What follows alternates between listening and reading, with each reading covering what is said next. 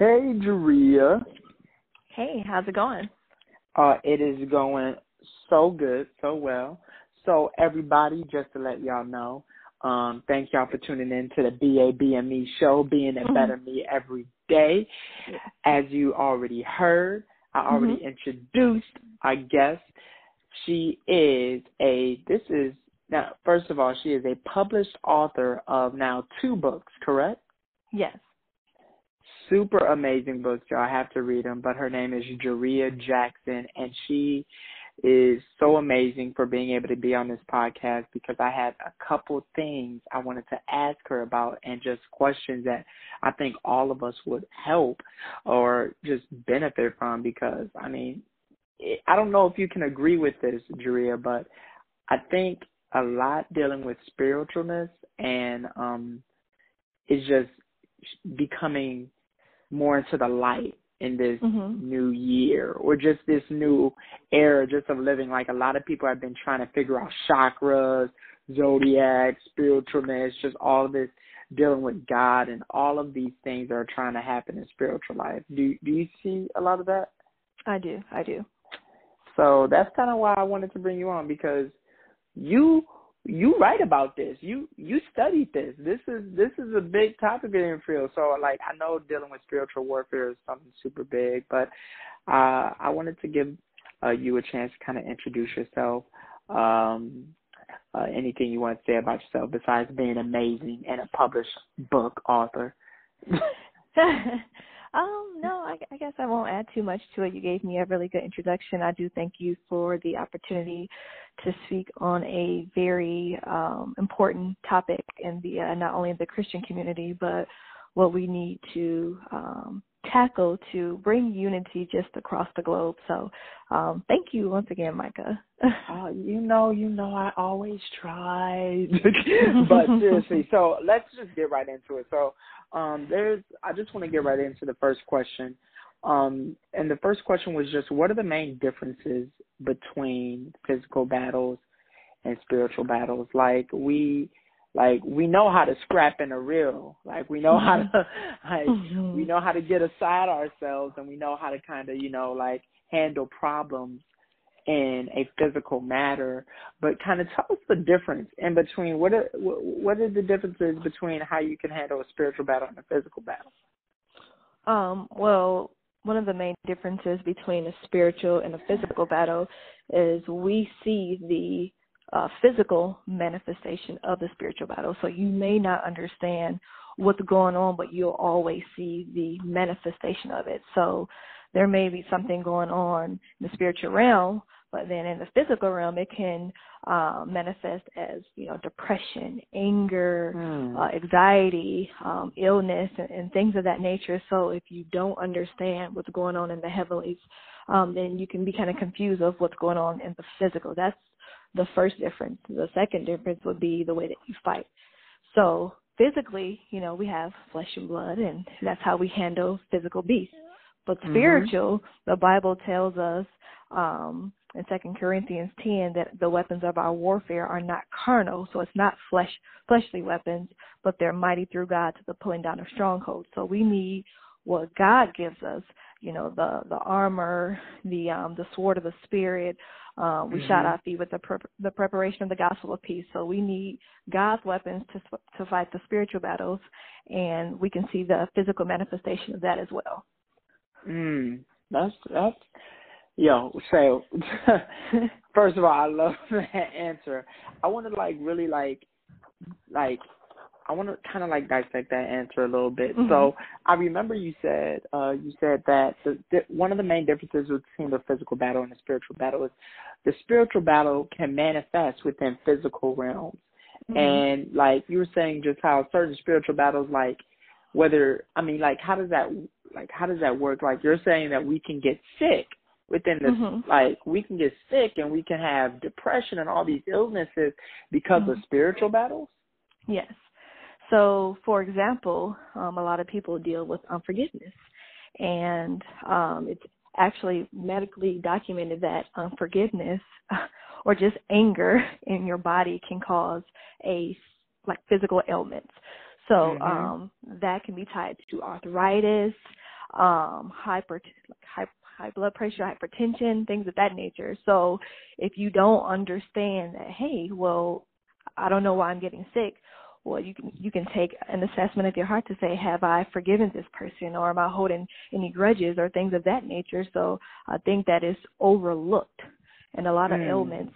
Of course, where all of the ailments were nailed to the cross, but if we don't have salvation, if we don't walk in forgiveness, if we don't walk in the blessings of God, we curse ourselves.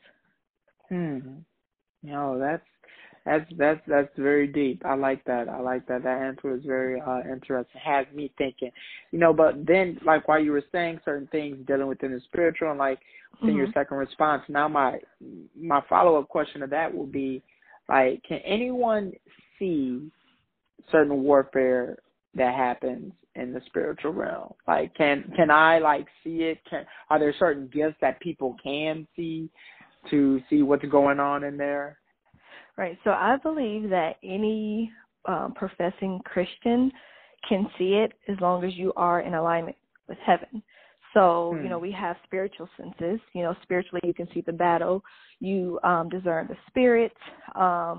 If anything seems out of whack, out of alignment, that is key. We can feel the physical manifestations of a spiritual battle. We become tired, we become anxious, we become overwhelmed, or we see a changing of the gates, change in leadership, a change in the process, and that can kind of trigger for me to go to my prayer closet and say, okay, Lord, something's going on. Can you please show me? So those who have a mouth and an ear close to heaven see it. So So I noticed that you said one thing, which was like, the professing Christians can see it. Could somebody outside of Christianity be able to see certain things that happen in spiritual warfare? Do you know? I would say yes, but if they are not, if they're not in the body, you may be able to see it. You can notice a change in things, but it won't be as effective if you don't have the weapons of God. So even if I have an unsaved friend, they can notice a change in my behavior and maybe think like, hey, something's going on with her. But if they're not saved, if they don't have the weapons of Christ, and they can't help me fight this battle. So it's about the resources, about like being able to, like, it's almost like it's okay for anybody. So what I got from it is it's okay for anybody to notice like something's going on. Like people can notice something's going on and your spirit's out of whack. But if they can't give you anything to help fight that, then it's kind of pointless. Right. So and sometimes God, I'm sorry, go ahead. No. You go. And sometimes God can use a person to see what's going on in the natural for you to understand that, hey, this is a little bit deeper than what I thought it was. Like there's a saying that says people that are closest to you understand your silence. So not even speaking can trigger someone to bring notice of what's going on in your life. That's so, first of all, that's great within that. And now it leads me to asking, how do you fight or shield even yourself in a spiritual battle? I mean, there's two stances you can take in any type of beef that's going on. Like you can, like, seriously, like you can either stand up and fight it. Like I know in the physical realm, I can stand up and like, I can stand up and try and fight somebody. But in the spiritual realm, I can either stand up and fight, or I can try and like shield myself or like deflect this fight from happening. How do you do this in the spiritual realm? Well, the first thing that you would do, I believe the book of James tells us to submit to God, resist the devil, and he will flee from you. So the first thing is submission to the Heavenly Father. The second one would be found in Ephesians chapter 6, verses 10 through 20, that talks about the spiritual armor, the helmet of salvation to cover your mind, the breastplate of righteousness to guard your heart, the shield of faith, the belt of truth, the shoes of peace, the sword of the Spirit, praying with all supplication. So that is that's the weaponry that we have right there.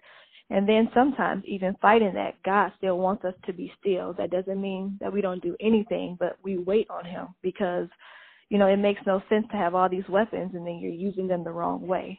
So 1 would be submission, 2 would be the weapons, and then 3 would be taking your instructions from God on which way to do or which way to go and how to do it. I'll have to have you back on here so you can explain a little bit more of those weapons because that's a crucial element, just trying to figure out, the elements. Thank you so much for answering just some of those questions that we had. And I believe that we will have you again on this podcast so you can answer a couple more things that I believe people might have questions on or if they really liked and they wanted to get some more elaboration. So kind of give them a little place. Where can people find you at? Where can people find your books, anything? Books are on Amazon.com, WestbowPress.com, BooksAMillion.com. So really online.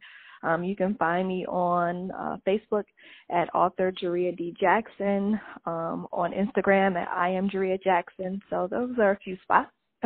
Hey, sweet. Y'all follow her, check her out. She has 2 amazing books. And you can get them at literally all of those places. I am happy to own one of them. Don't get mad at me. I'm about to get the second one. But y'all check her out. Thank y'all for tuning in to Being a Better Me Every Single Day podcast. Y'all keep being a better you. Thank you again, Jeria. Y'all have a great one. You too. Bye.